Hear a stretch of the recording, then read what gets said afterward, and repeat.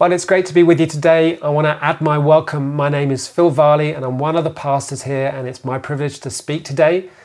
But I just want to say, before we jump into today's message, if you haven't had a chance to watch or catch up with last Sunday, really want to encourage you to do that. Steve spoke on the issue of race and justice and the gospel, such a critical kingdom issue.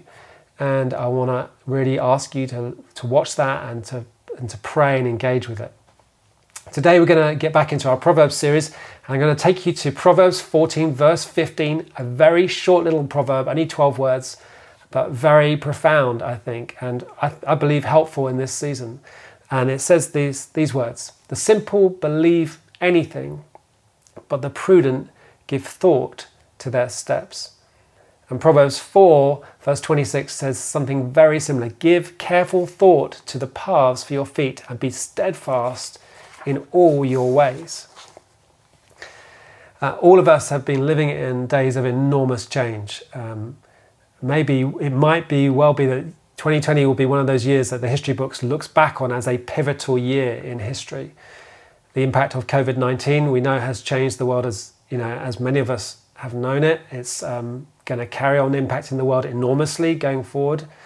And obviously on top of that has come the appalling racist murder of George Floyd, which has, along with other awful racist incidents, has highlighted again really what is the demonic presence of racism in our world.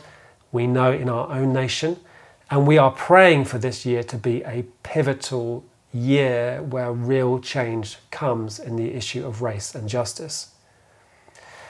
But all of us are walking through these enormous days. We are believing for and attempting to build lives and construct our lives and make wise choices through these days. And these days are, I know, talking to many people, hugely demanding emotionally, confusing, disorienting, emotional, and at times deeply distressing. And I think that's one of the reasons for me that I've kept coming back to this proverb, because I think in this very small little proverb there are some things that God wants to help us learn about how to navigate through seasons, how to build a life that prevails even through seasons which are massively demanding. Jesus tells a story in Matthew 7 about two builders, and it's a very famous story, but one of the builders builds a house, a life, if you like, which stands and prevails even in the midst of storms. And Proverbs 14 is basically about building a life, being careful about our life, being thoughtful about the steps and the choices we make, and building it wisely so it prevails. Paul writes to Timothy in 1 Timothy 4 and says these words: "Watch your life and your doctrine closely." In other words, Paul says to Timothy, be attentive to your life. Think carefully about your life. Be attentive to your emotions and what you're thinking about, what you're being drawn to. Watch it closely. Be thoughtful. Years ago, when I was at junior school, I think I was about 7, I was trying to remember how old I would have been. I got home from school one day with one of my older brothers, and we got home and both my parents were out. My dad was normally out that time of day working up in London. My mum often would have been back by then, but she was out. And we kind of didn't really know what to do with ourselves. We thought she'd been in. So we kind of hung out in the front garden for a little while, and then we kind of thought, well, we have two options, I guess. One is we could continue just to be in the garden and kind of enjoy the sun, or we could do what any sane 7 and 10-year-old would do, which is we would attempt to break into our house. Which option do you think we chose? Option A or option B? Well, clearly option A would be a very boring preaching story. So we went for option B, and we decided, probably because we'd watched too much TV where people did this kind of stuff, that it would be a great idea to break into our house. So we began by trying to pick the lock, because we'd seen people do that on TV. And I think we picked up a stick from the front garden, shoved it in the lock, and surprise, surprise, that didn't work very well. In fact, it just got snapped in the lock, and we just jammed the lock. And if my dad is watching this message, which I suspect you are, I want to apologize, Dad, for destroying your front door. Not to be deterred, though, we thought, well, if we can't pick the lock with the stick, we should smash the front door in, because that way we'll definitely get in the house. And our front door at the time was a wood kind of framed front door which had lots of glass panels, and running down to the front door was a kind of concrete path on a bit of a slope. It was designed brilliantly for young children to get a head of steam up as they ran towards the door. And me and my brother decided that it would be brilliant to run at the front door, throw ourselves at it, not head first, I'd like you to know, which is probably about the only wise decision we made in this whole scenario, and throw ourselves against the door shoulder first and see if we could break the door in. So we did that. He went first and I came, then he went, and after a while we didn't make much impact to begin with until I went on probably the third or fourth occasion. And I charged down the front path, threw myself against the door, and then I heard the sound of smashing glass as my elbow went through one of the panes of glass. And I remember distinctly, as my elbow went through the glass, I remember the thought suddenly shooting through my head. What have we done? Like, why are we running down the front path, trying to throw ourselves and smash in my parents' front door? Like, why did we not think? Who thought this was a good idea? Why didn't my brother stop me? What were we thinking? Why didn't we think? What's going to happen when mum gets home? What's going to happen when my dad gets home? Why didn't we think? And Proverbs 14 kind of says we have two options mainly in our lives, that we can live thoughtful, considered lives where we are careful about the steps of our lives. Wise people do that. Or we cannot.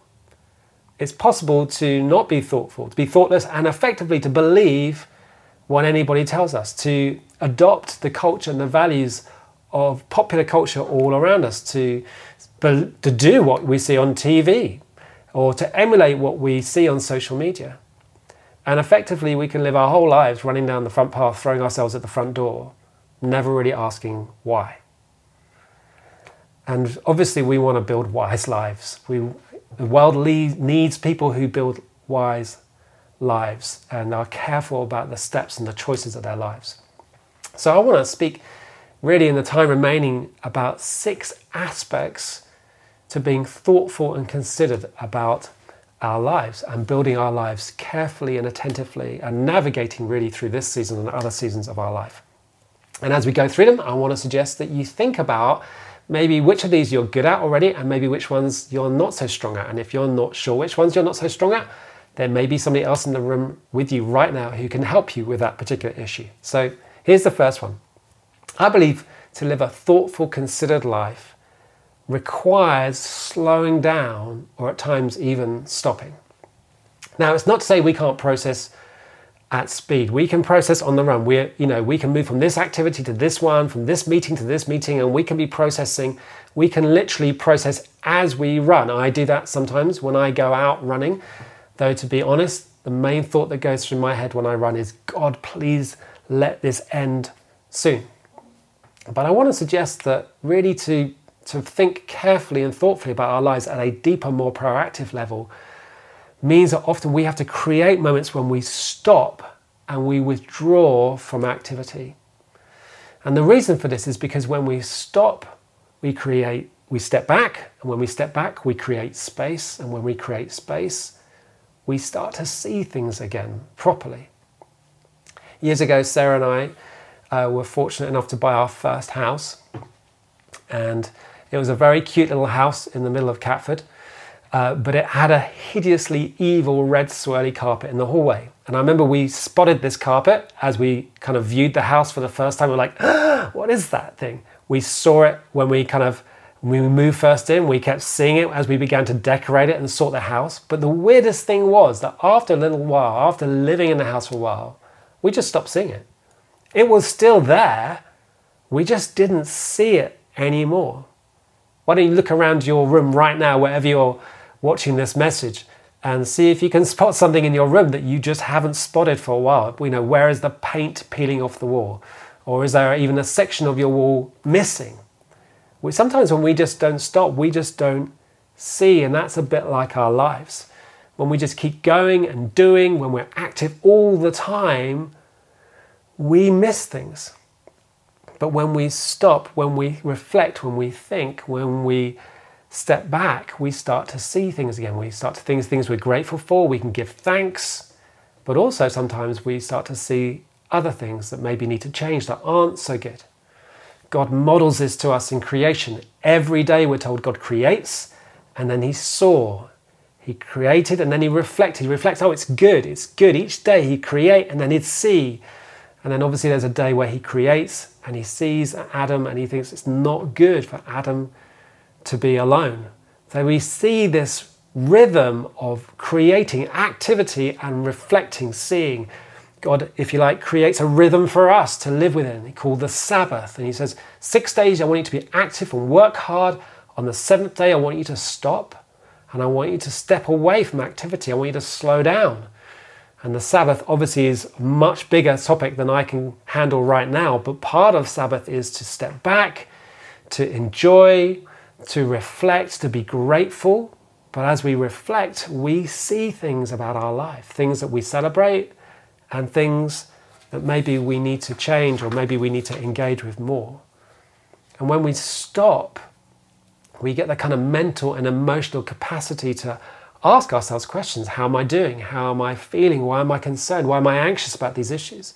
How's it going with the people I care about or my work, or where am I in my faith?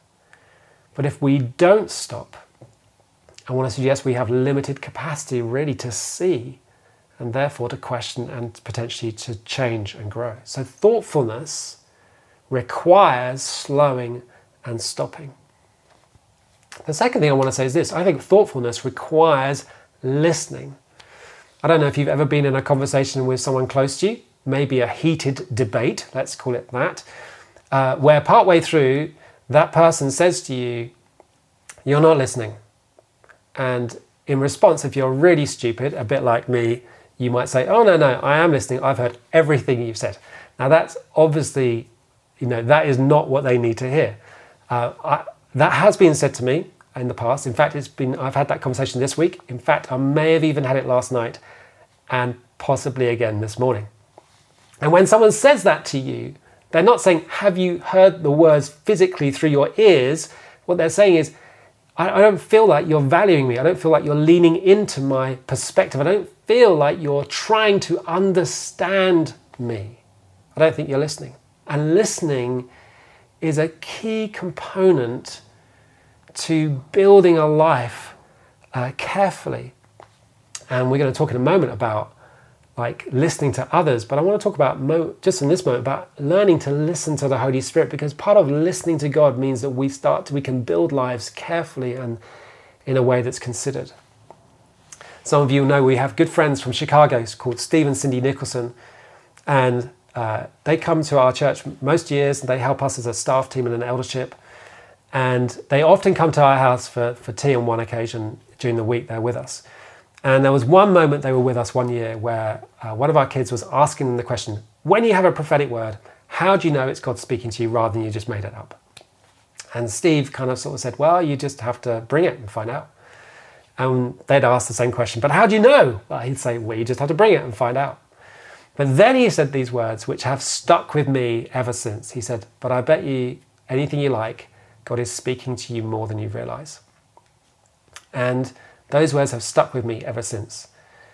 That God is speaking to us often more than we realize. And if we just take the time to create the space to be attentive to him, just to turn our own volume down and go, God, I want to hear you. What we find is God is speaking and we start to hear what he has to say. That happens to me quite a lot. If I create space for God, if I just stop for a while and I listen, I hear him. Sometimes it's as simple as a thought drops into my mind about a person that maybe the Holy Spirit is nudging me to contact or call or to make some kind of contact with, to ring them. Or maybe the Holy Spirit just reminds me of an area that I'm anxious about, that's running in the background of my thinking, that I just need to kind of relinquish to him, and I need to come to him and give it to him and admit that I can't fix everything and that I know he's in control. But I've learned this, that the more space I allow God to speak into my life, the more I hear him. And I think people who build their lives carefully are people who are attentive to what God is saying, and they give space to God to speak. Now, very closely related to that is the issue of prayer. I think wise people who build their lives well, who want to navigate through this season well, are people who pray. That if you build in space, if you step back, if you think, inevitably you end up praying. Now, I don't even know which way around this works for me. Sometimes I start to pray and I end up thinking about things. Sometimes I'm thinking and I end up praying. But I know that as I give God time, as I start to think and reflect about my life, about the people I care about what matters, I always end up praying.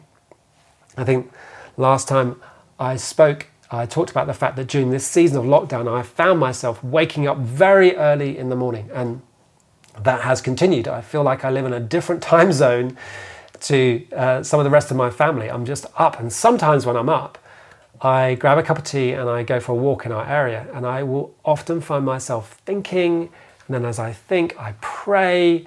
It's just seamless one to the other, and I find God is shaping my thinking. I find God's just shaping me in terms of just the things that I'm anxious about, that I don't need to be anxious. He changes my perspective on, and I start to pray about the things that are on my mind. And all I can say to you is that as I do that, I come away from those times feeling more settled, feeling more centered, and just feeling more at ease, because I know there's somebody else who's in control and it's not me. And wise people who want to build a life and who want to be careful about their steps know that prayer is critical, because wise people know that we're never supposed to live independent lives, but always dependent lives. That there are always areas of our life where we just don't know what to do and we feel resourceless, but we have one who's full of resource, who cares for us. So wise people pray, and they bring their thoughts and their anxieties to him. The fourth thing I want to say is this. I believe thoughtfulness, or building a life carefully or reflectively, requires openness. And what I mean by that is sometimes we just need to go and see people that we trust, that are wise, and invite them to speak into our life.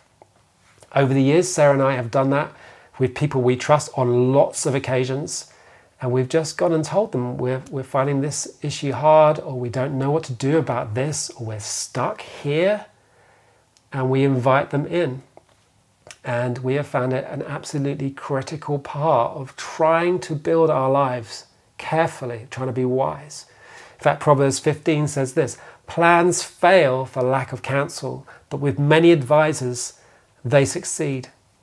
It's absolutely critical as a way of building your life carefully. But I think in my experience, the amazing thing is that lots of people just don't do this for a whole range of reasons. They don't invite people in. So I want to challenge you, if you're walking through a season where you think, oh, I just need some help, I'm struggling with this, or I'm struggling to know how to respond or feel about this issue, then find people you trust and invite them in. Talk to them about what's going on. Often the issue of inviting people in is linked to the issue of humility, and wise people are humble enough to know they don't have all the answers, and it's okay, it's right, in fact, to ask people to help them. So I want to encourage you to do that. Here's the fifth thing. Thoughtfulness, building our lives carefully, requires choosing. Now, we often go out for a walk as a family. Most weekends we go out maybe once or twice. And when we go out, we play this game. It's not a great game, but it's quite a fun discussion. And it's basically the yes-no game. And it involves dogs, because certainly some of us, our family, love dogs. And so basically, if we see a dog we really love that we'd like to take home, I say yes, and someone will say, Dad, yes. But if it's a no, if we see a dog that basically shouldn't be allowed out in public, it's a no, a yes and no. Now those two words, yes and no, are incredibly powerful words. And wise people know how critical it is to be careful about what we say yes to and what we say no to. Jesus himself says in Matthew 5, verse 37, let your yes be your yes, and let your no be your no. Now Proverbs 14 says, look, unwise people kind of believe, they just believe anything. In other words, they will just go along with whatever anybody else is thinking or doing. They don't question. They live kind of reactive lives.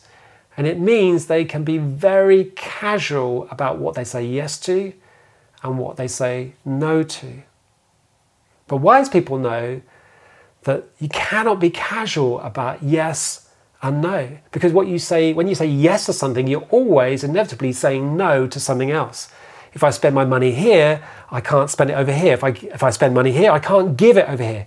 If I choose this job that involves lots of travel, I know there's not much of that going on right now, but if I do that, it means I'm saying no to being around my family. Now, that may not necessarily be wrong, but we need to know that every yes comes with a cost.